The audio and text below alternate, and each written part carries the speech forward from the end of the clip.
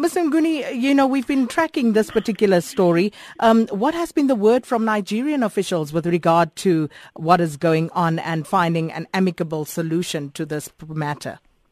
Well, we met last week with the Minister of Foreign Affairs. Well, they raised concerns about the safety of their people and the destruction of their properties.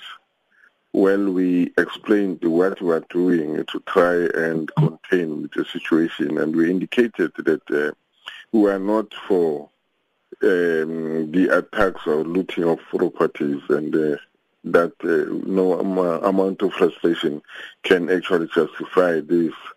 And then, of course, the minister also talked about the manipulation of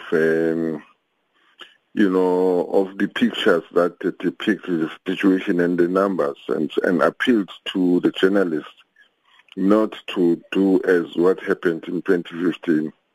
She said that nobody has died during this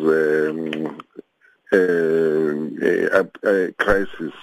So they must not do that because that would fuel the crisis. The crisis, and of course, she also asked me to make sure that our government arrests those involved in these not killings actually, in the destruction of property. Well, which we of course promised to do so, and then outside of the authorities, then it was the students, the National Association of Nigerian Students, that had come up with an ultimatum that they are giving us time to address this with our principals in South Africa, failing which they will, of course, close our businesses. They will force us out of the country.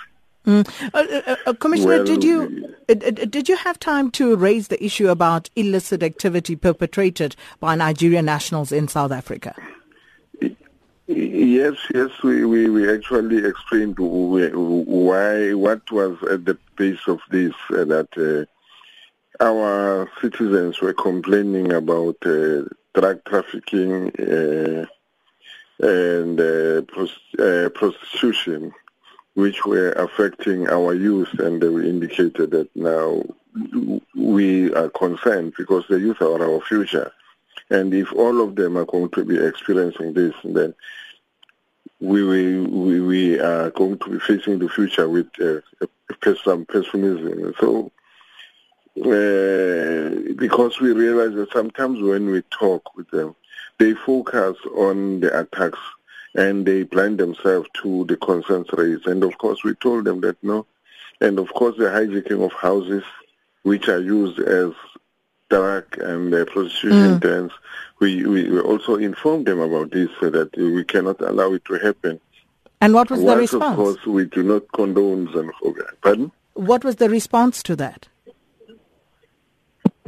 Well, of course, the authorities, they said they understand, they sympathize with this, with our concerns, but all they are concerned about that this does not justify the attacks, and that if there are these problems or concerns, they must be raised with the police. And then, of course, we told them that our police have already been corrupted by these drug laws. That is why, and then they were not responding timely to the concerns of our people.